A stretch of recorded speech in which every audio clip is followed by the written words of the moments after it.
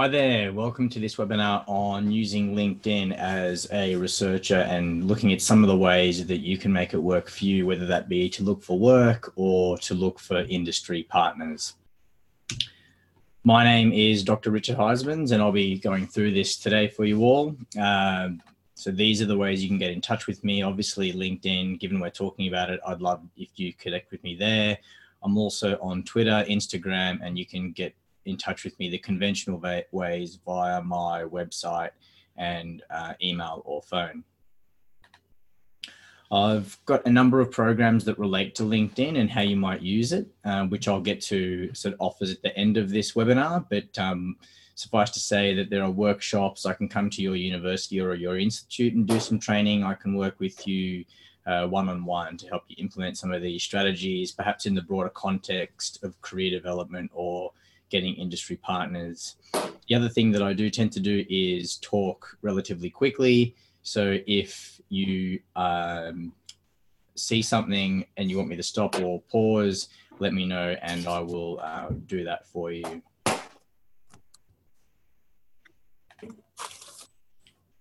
Sonali, are you there? Yeah. Hello, can you hear me? Hello? Oh, cool, I can hear you now. I couldn't hear you before, sorry. No worries. Yeah, I'm here. Awesome. It's just you and me at the moment, but that's no problem. Yeah. No worries.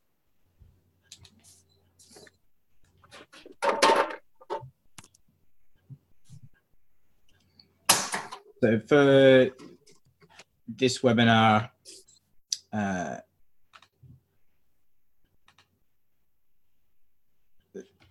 most of the content in here is my content. However, there is content from other people. As with all the webinars, I'm happy if you share the information as you see fit, as long as you appropriately attribute that information to me. So if you're sharing it on social media, please make sure you tag me or the other relevant bodies in there.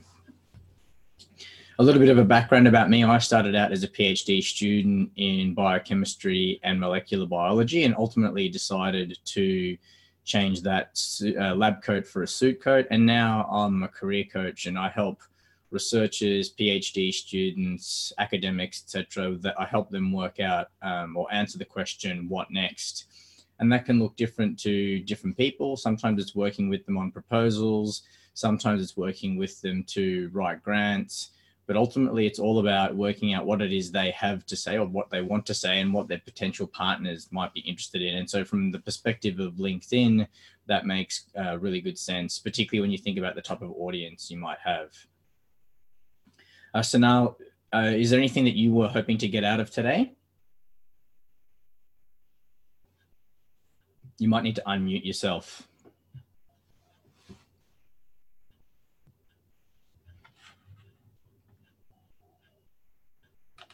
Hello? Yeah. Yeah. So what were you hoping to get out of today, Sanal? Yeah, so I have been in and out now. I've started like posting a lot of things like I do, like not on a daily basis, but say twice a week. Yes. And I just want to know if I'm doing it correct. Yeah, like sure. To attract attention from correct group of people. Yeah. And then get noticed and tell them more about what I'm doing indirectly. Sure. And yeah, just get noticed. So it's been working okay until now because I'm getting requests from people who are working in similar fields. And then, so yeah, I've been doing it, but I need to, I think, increase like maybe quality content both. And so just looking forward to do that and how to do that. Yeah. So I can address some of those right now, and then there might be some questions that you ask later on in this. But certainly in terms of quality or quantity, there's a really interesting study that suggests or that looked at this. So one group of people was given a task and said, your task is to produce the highest quality output possible. I don't care how many of X or Y you produce, but it has to be quality.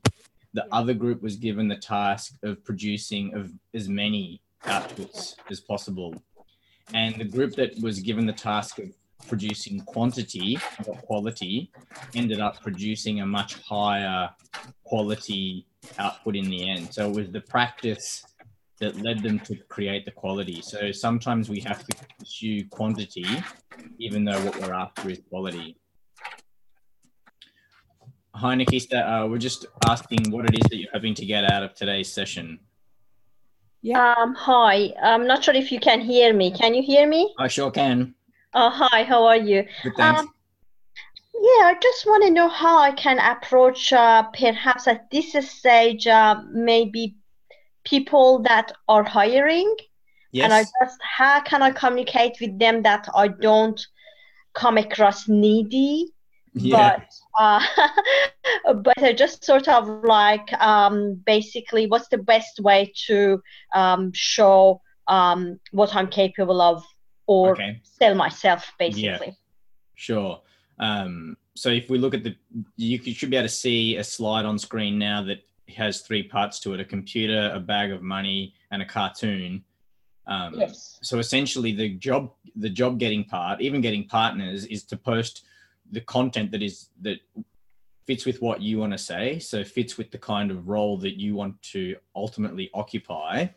And thus the people that are interested in that information, that content, that expertise, they will naturally gravitate to it. So by default, it'll be relevant to them. But no one's looking for anyone who's looking for work. Does that make sense? No one's searching into Google.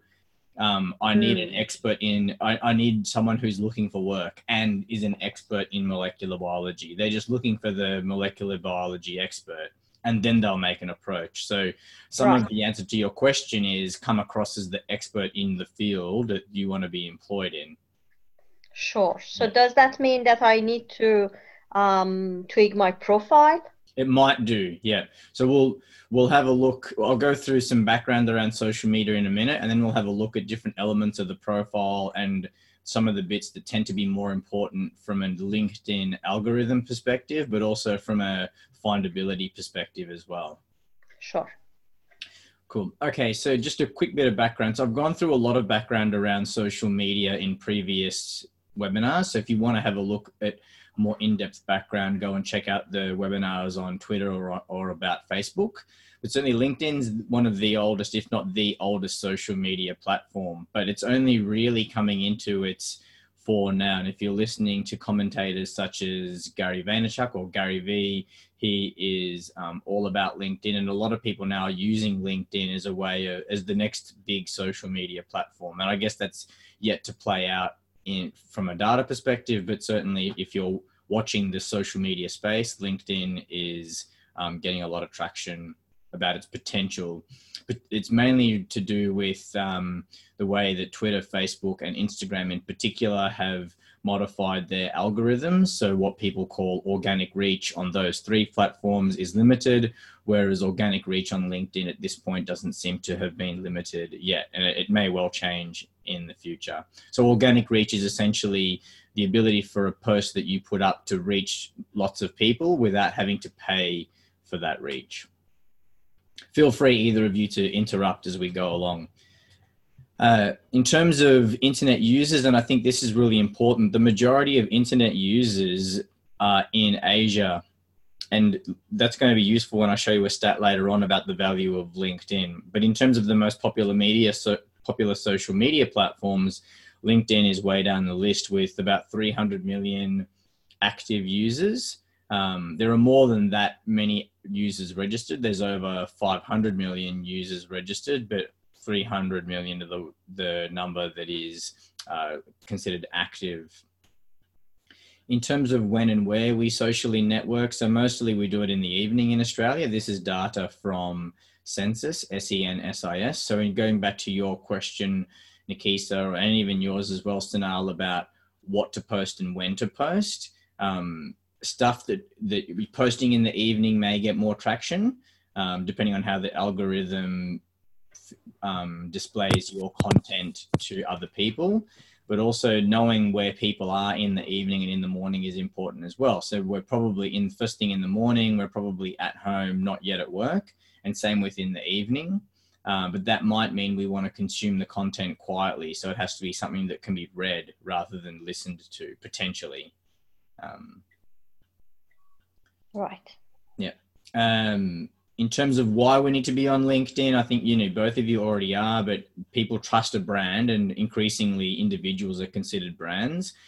People trust a brand that interacts positively on social media. So from an individual perspective, this means things such as liking other people's posts, commenting positively on other people's posts. And it also means if someone comments on a post that you share, or comments on one of your comments, or comments on a post that you create, that you generally respond to that. It's a conversation essentially. So if someone says, I really like what you said here, at the very least, you would thank them for their comment, as you would in a conversation. If they told you, I like your opinion, you would say, thank you.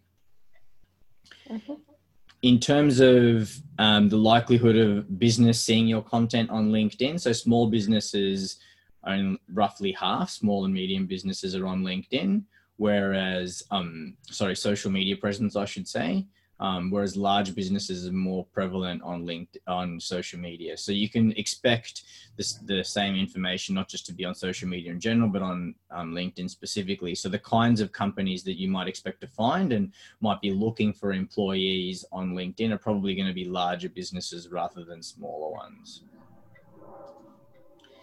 In terms of how, on the left, Americans access social media via their cell phone, via their mobile phone, most are using things like YouTube and Facebook, and everything else is way behind. Instagram, Pinterest, Snapchat, all in the 20 and 30% of people using it on their mobile phone.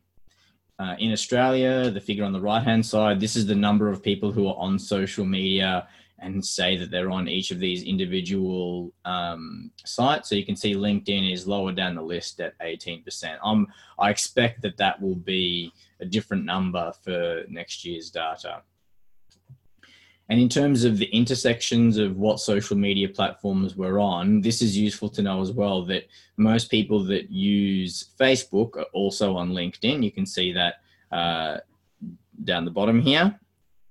Oops.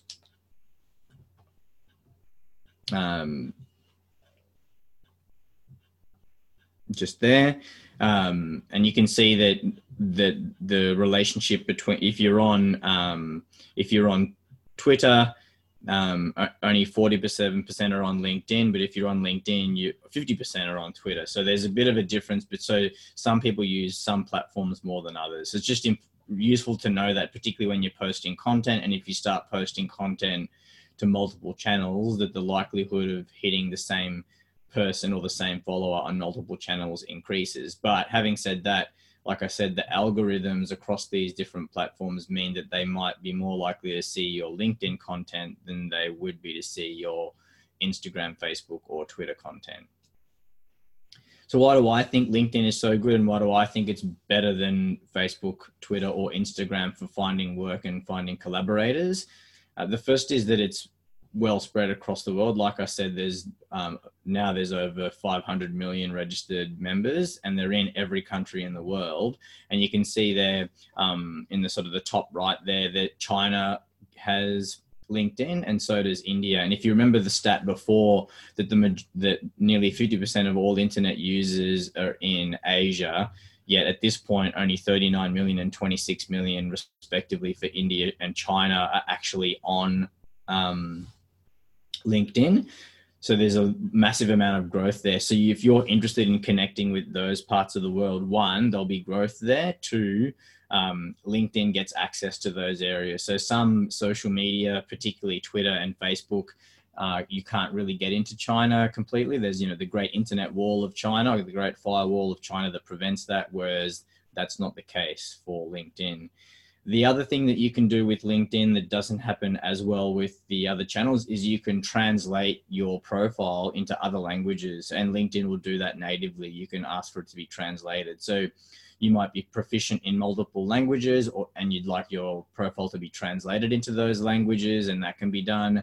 Or you might be interested in getting work in a country that doesn't have English as its first language. Again, you can do that with LinkedIn as well. So if that appeals to you, or if you want to work overseas in a country that doesn't speak English as its first language, then you might want to consider having your profile translated into another language.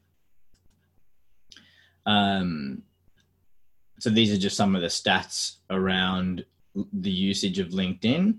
One of the things I think is worth noticing is this bottom stat here. Only 1 million people have published posts on LinkedIn relative to the 500 million users that are there. So people who are producing content for LinkedIn are far more likely to be noticed, because obviously you need to have content produced by someone, and thus publishing posts is one of the ways to do that. So I highly recommend publishing posts, and certainly Sanal, I've seen your posts, Nikisa, your posts, if you're doing them. I haven't seen them in my feed. Of course, that doesn't mean you're not doing it. I just haven't seen anything. Right. Yeah, I should do more. Potentially. Yeah. So in terms of some of this work has been developed with a colleague of mine, Jane Anderson, who's a personal branding expert. And so we looked at what we felt were some of the things that you needed to do as a person on LinkedIn. And so most people, so we think the threshold firstly is to have an account. So you can see this here between levels 2 and 3. A lot of people focus on basically building their account as a resume. So here's a list of everything I've ever done as it relates to work. But what we want people to be at is these level 4, 5, 6 and 7, where people are starting. First of all, positioned is about having an account that accurately portrays what it is that you want to do, and then being more active influence, or a ninja on the platform is getting people to do what you want to do the way you want them to do it.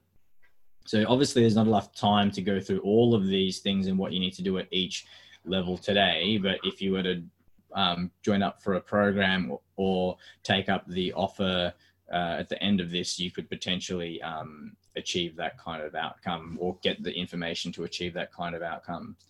In terms of what I think it's possible to do on LinkedIn, you can position yourself well to be an expert in something. You can use LinkedIn to get partners for your work, and you can use LinkedIn to get projects. So the positioning piece could be positioning for a job, or just generally positioning as an expert in your field, particularly if you're looking to get either partners or projects. Is in all of these things, basically it's a bit like a shopping center where you can go in and have a look at who's got what for sale, or who's the expert in whatever.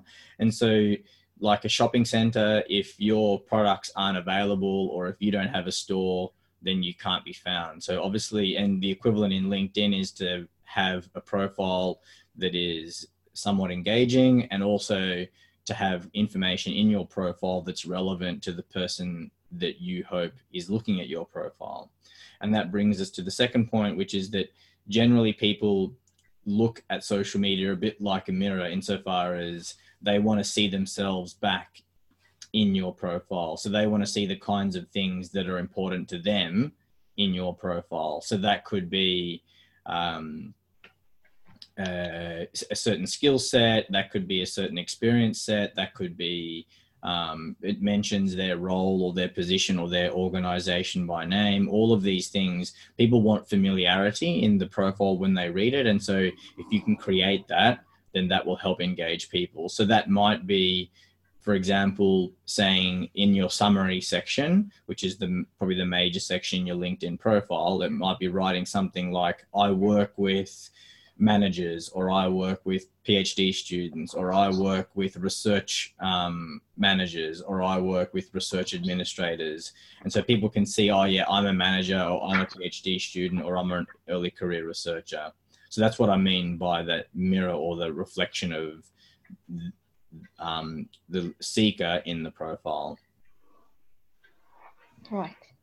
In that respect, LinkedIn's a lot like a search engine, in that people, use it to find stuff. And so that means that you need to create your profile and create your posts in a way that encourages people to find you in a way that you want to be found. So for example, if you want to be known as the expert in, I don't know, what's a good example? Nikisa, what are you hoping to be found for? Well, I'm a neuroscientist, so cool. Yeah.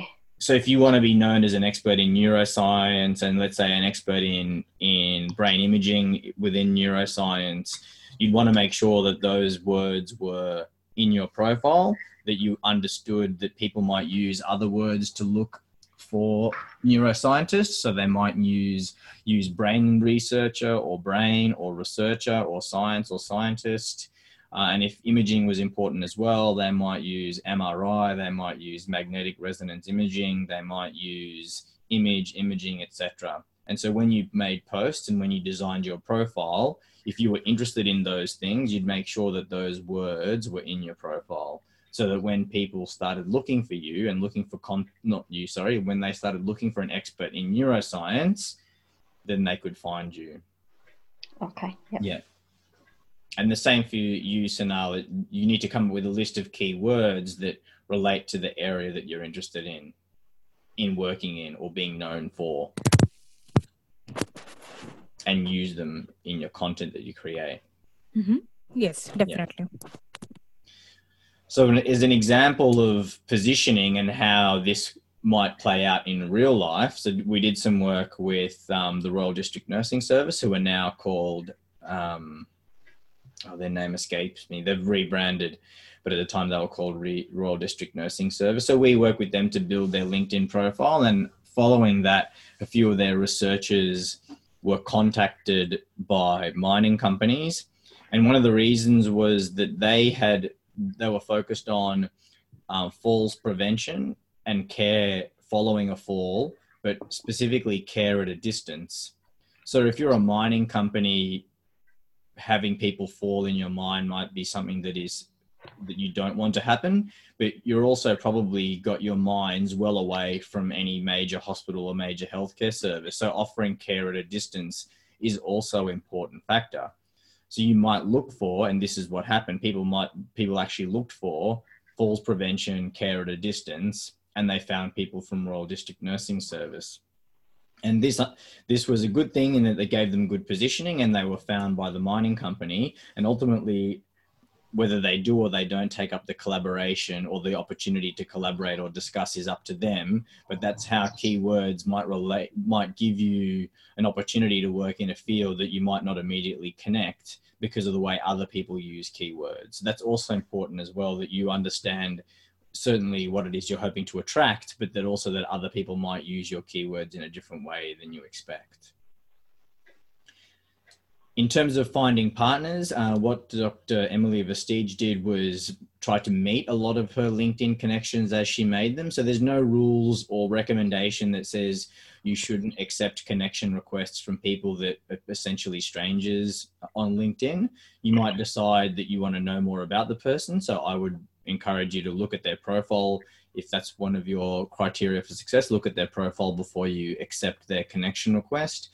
But to me, accepting a connection request is essentially like saying, yes, I'm happy to talk to you after you've presented at a conference. And essentially, putting your profile up on LinkedIn is a bit like presenting or being present at a conference, and gives people the opportunity to come and chat with you. And so what Emily did was to go and try and make an effort to talk to all of her connections in real life. So that was either by having a face-to-face meeting or by having some kind of Zoom conference where she could chat to her new connections and find out more about them, and in turn have them find more about her.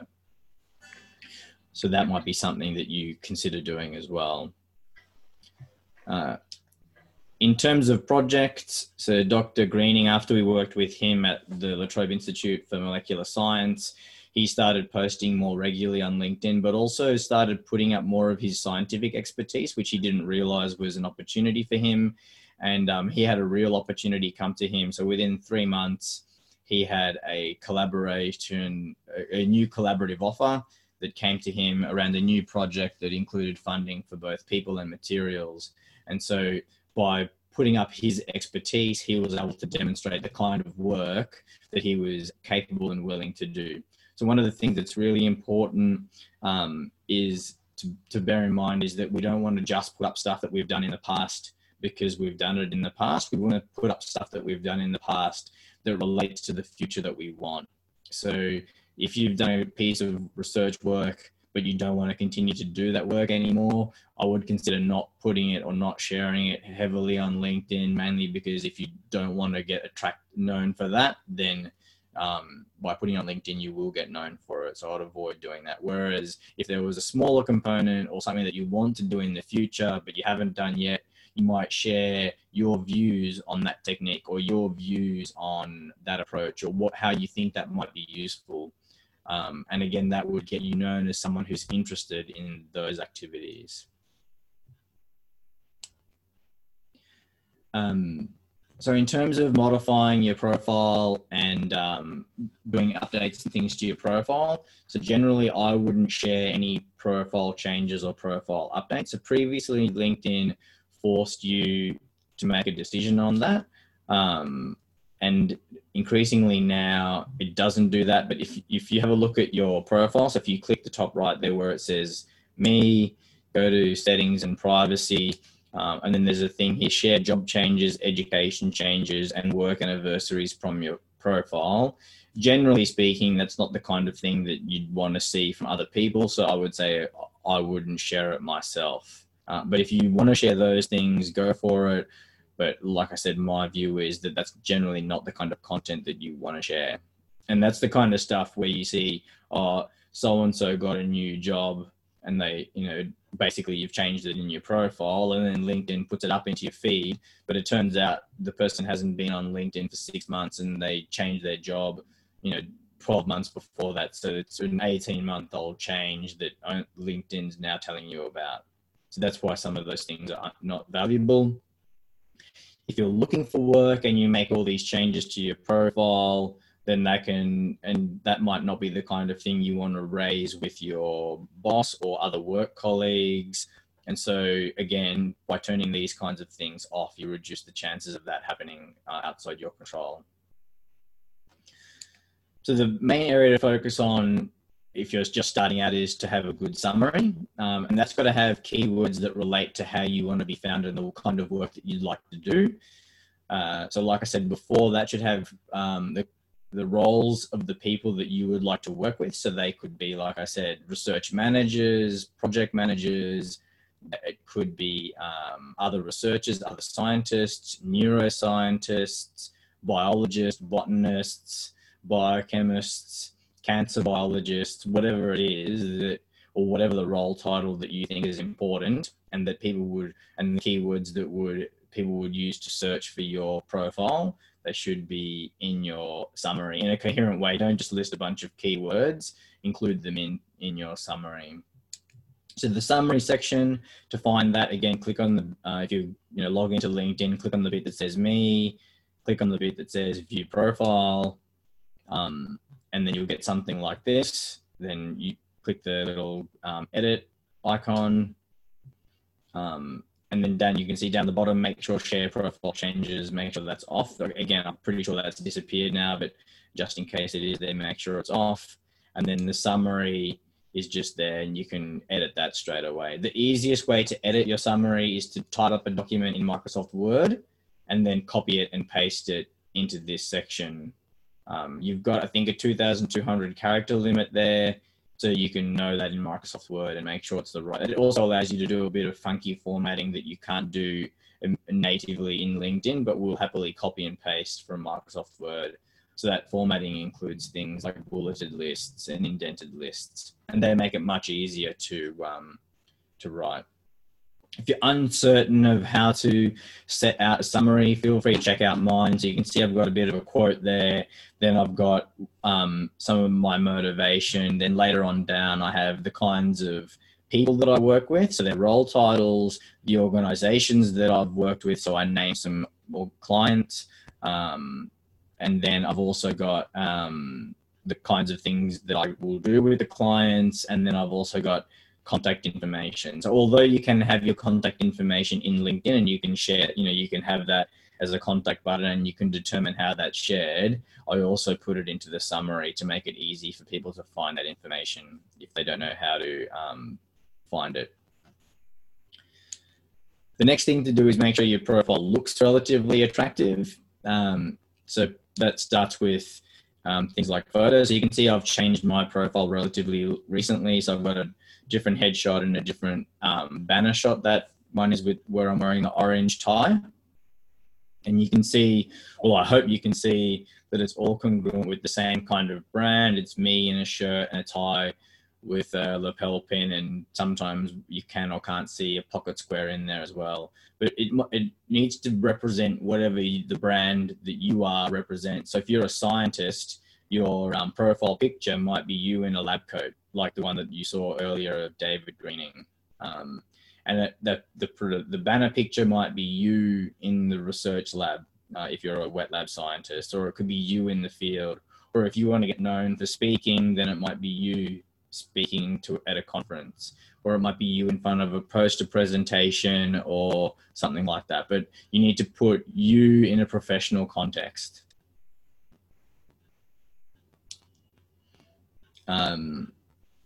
So clicking on these individual pictures will allow you to edit them and upload a new one.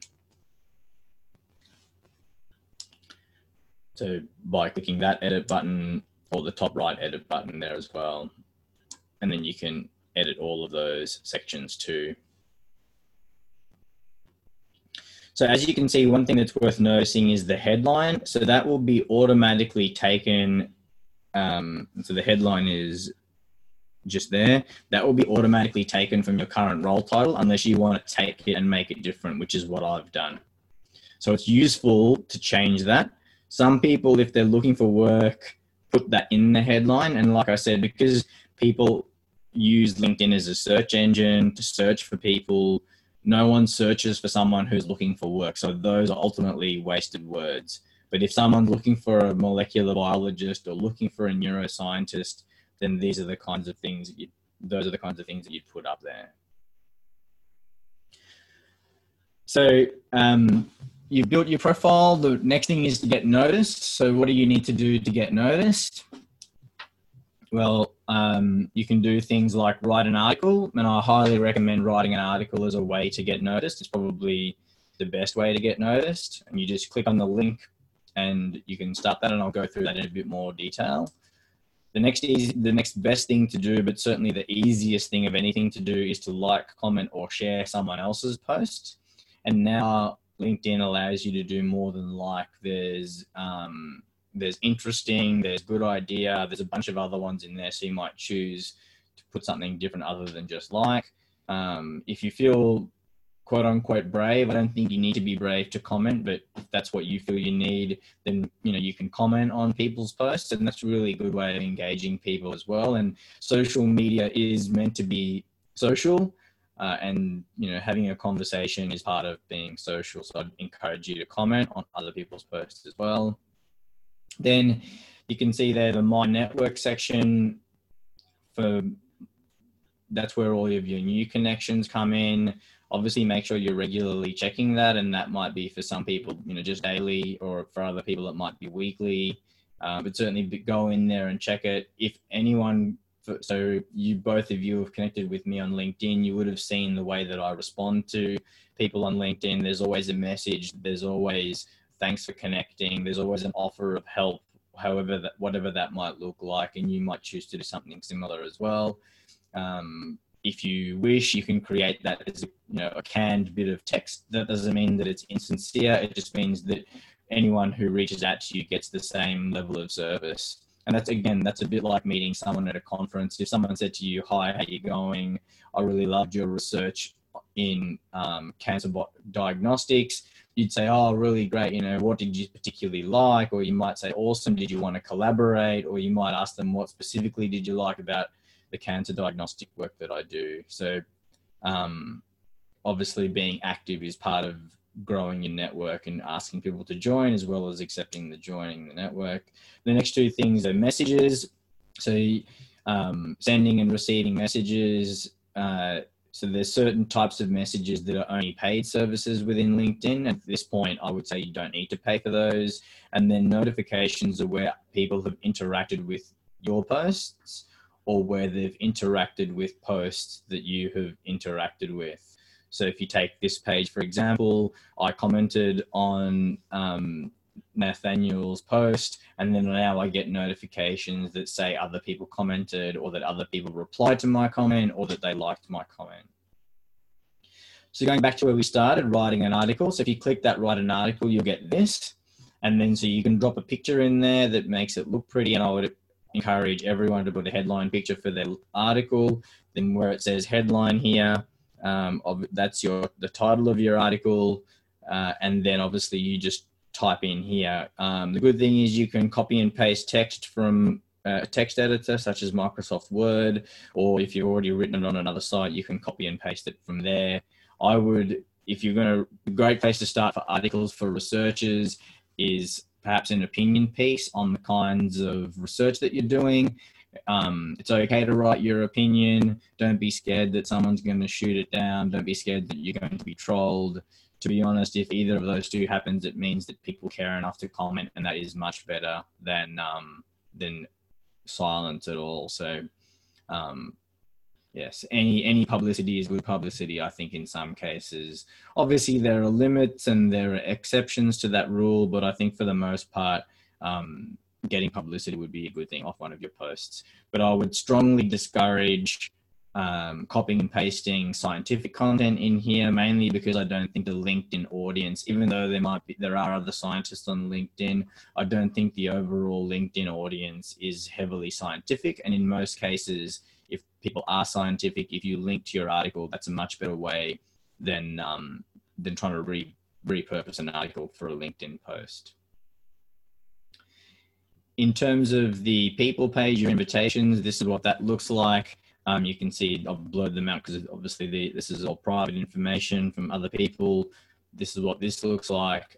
So you'll get a list of people that have invited connections with you, and then you can see a bunch of people who LinkedIn thinks you might want to connect with, and they give you, things like how many mutual connections you've got, where they're from, what area they live in, etc. And it's up to you whether you choose to connect with these people. You can click the connect button. I would always write a personal message summarizing why you want to connect. This is the messages area. So you can see this is the general kind of post that I will put to a person. I've got a few different types, but you can see, dear name, thanks for connecting. It was nice to meet you, etc., etc. And if you want to offer them something or ask them to catch up, I'd put it in there as well. If you haven't got notifications set up, make sure you check this relatively regularly. Otherwise, messages can sit in here for a long time and not get responded to. And then you potentially have a reputation of not responding to your LinkedIn messages, which is perfectly fine if that's the kind of reputation that you're after. But if you're trying to get connections, maybe that's something that you don't want to do. And this is the notification section. Again, relatively straightforward. You get to see what people are posting in relation to your post. So this first one is where I commented and someone else also commented, so it let me know. Then one of my connections post is trending in this hashtag innovation. And then I posted into a group called Australian Higher Education. And you can see this person here liked it. And that's the kind of notifications that you'll get. If you're regularly posting, you've got a good summary, you've got nice photos, the next thing you could do is to fill the rest of your profile in. And I would probably, the reason I've presented this last is because I think this is of all the things to do, this is the least important. But if you feel like this is what you want to do, this is how you should do it. So again, click on the Me section, click on View Profile, and then you'll get this opportunity to add a profile section, and you'll be presented with a number of options. So I'd first focus on the background with the work experience and the education. And again, if you use good keywords in those sections, that's where some of the search terms are pulled from if you do a search on LinkedIn. If you want to do languages and translate your profile, you can do it in here as well. If you want to add skills if you want to add accomplishments, which I think is a really good place for researchers to put a lot of their information, you do it here in the publications sections. And there's just here, and there's a project section as well that you can use to highlight the projects you're involved with. I think researchers should put their publications in LinkedIn. It's a good way of making sure you're connected to all of your collaborators and therefore increase the chance of visibility to them and then to their collaborators. So the way you do that is you can click on that accomplishments page, or on your profile, scroll down to accomplishments, click plus, choose project or publication. Again, make sure that sharing the changes is off. Type your project name in up here, all of the relevant dates in here, and then if there's a project URL, you can put it there, and then a description there. So this occupation is the occupation you had at that time. And then don't forget to add in all the relevant team members to the project. Like I said, that's a good way of growing your connections. And then publication, similar thing here. You'll find that the publishers that are publishing scientific papers are on LinkedIn, so they'll be connected in there as well. Don't forget to add all your authors. The publication URL, if you wanted to, could be where they might download the paper from. And then it's up to you. The easiest thing to do is to put the abstract in here, but I would look to put a more lay summary with some keywords that might be more likely to be found in this spot rather than just the abstract. And obviously you need to keep going. Regular posting, being regularly present on LinkedIn is the key to have people understand that you are the expert in whatever it is that you want to be expert in, and certainly for you to be regularly noticed, and for people to say, oh yeah, Sanal's around, Nikisa's around, etc. So if we go back to where we started with David Greening and his success, so this is some of the advice that he said. So, you know, spend time building your profile. Make sure you make it easy to contact you. And like he says, update your profile. Use the summary to provide an overview, indicate the direction of your research. Don't be afraid to post and publish to expand your profile, enhance connectivity with others. So you can see he doesn't spend a lot of time. I think this is really important. Less than 3 minutes a day. Not a lot of time needs to be spent there. And this is really important here. He grows at about 10 per scientific meeting. I think he's got more connections than this. So basically when you get in front of a room, whether that be a poster or a presentation, make sure you let people know you're on LinkedIn and ask to connect. And so, like I said, he has several opportunities to make money as a result, or so not to necessarily make money, but to have funded projects from LinkedIn. Are there any questions?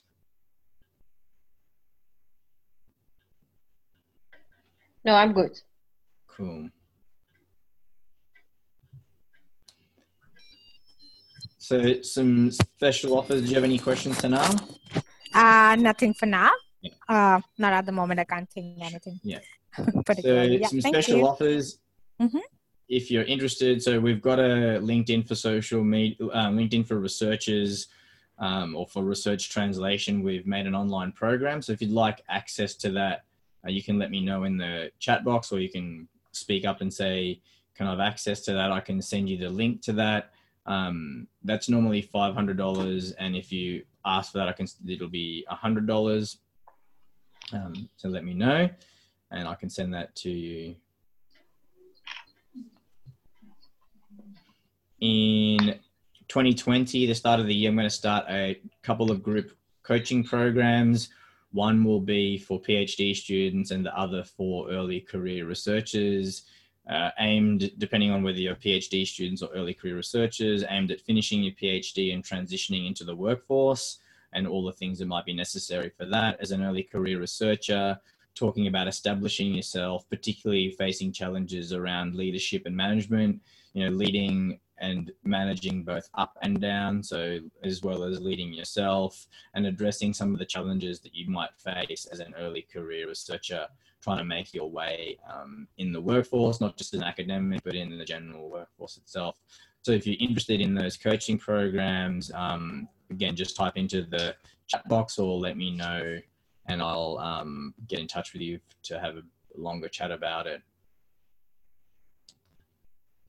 And finally, I've written a book. I don't know, I can't recall whether you two have got copies of the book about working with, go on. Yes, I've got a copy. You've sent me one. Thank you. Oh, cool. Yeah. And yeah, I can send you out another one if you thought it was that good. You want to read two different ones, or if you think there's someone else who might benefit, you can let me know and I can refer it on to them. Sure. Sure. in terms of what's coming up next, next week, next Tuesday is Melbourne Cup Day, so I'll be taking the day off. But the week after, we'll be looking at building a website as a researcher and why you might do that and what some of the costs and processes involved might be. And I'm sure you'll find it's a lot more simple than you originally thought and certainly not as expensive as you might think. On the week after, we'll talk about resilience and how to build resilience and maintain resilience.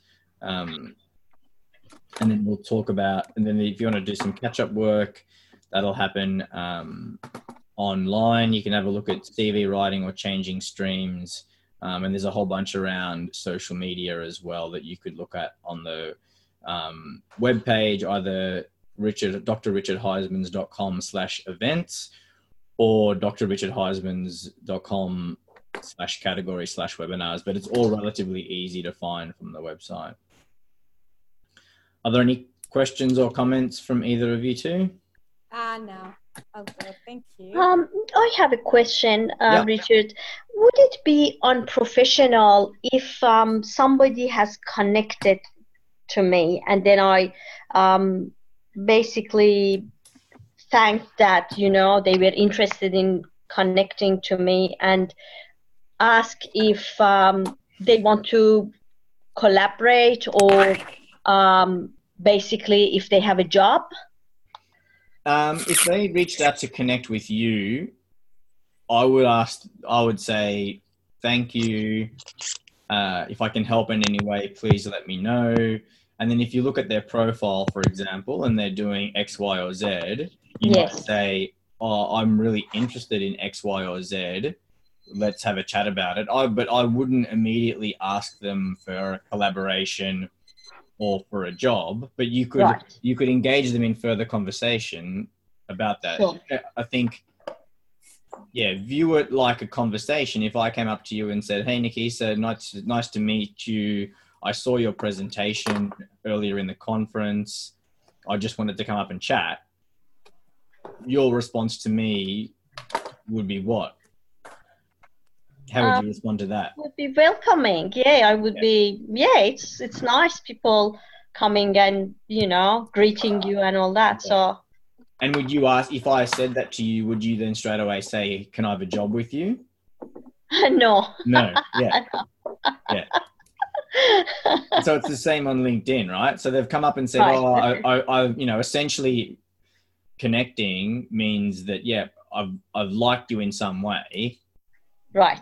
Let's continue to hang out, and then you can ask them what attracted you to my profile, or what, particularly if they haven't given you a reason, why would you like to connect, and go from there. Okay. Yeah. What if I actually sent the invite to connect, and the person is perhaps like the CEO, and they accepted the invitation? Can I just sort of use it as advertising myself, saying that this is my specialty? Are there any opportunities available in your organization, or that's not? Again, it's would you do that if the CEO presented a talk and you were introducing yourself? Would you say, "Hi, I'm Nikisa. I liked your talk. Can I have a job?" Not in that way, but if I go to someone's presentation, I would explore if they have any opportunities, if I could be assisting them with something. Yeah. So I would offer that in, maybe I would reward it not as I'm looking for a job, but I would probably word it in a way that can I help you with something? This is my expertise. And, it just, I think I can do deep on that. But do you think that that's unprofessional, or too? I think it's just quite forward. I would probably be I'd be more inclined to say, "Hey, CEO of organization X, I notice you do ABC. I'm really interested in ABC. I'd love to connect." And so they would probably accept your connection request and do nothing more. That would be it, right? Okay, and then you might go, if they do nothing more, then a week or two later, you might write to them and say, "Hey, CEO, thanks for accepting my connection request. I'd love to talk to you about ABC. Right. Yeah. Okay. And then that's exactly the same as trying to, the collaboration example that you gave before, I think, anyway. That would be the approach that I would use. Okay. So just like do it in couple of kind of like. Yes. Okay. Sure. Thanks. Yeah, I think so. Thank you. A lot of these approaches and even sort of some generic templates are in the course online as well. Right. Thank you. Were there any other questions? No, thank you so much, Richard. You're welcome. Thank you both. Thank you. You have a lovely day. You Enjoy too. the Have a good sunshine. week, both of you. Thank you. Okay. Bye. Bye.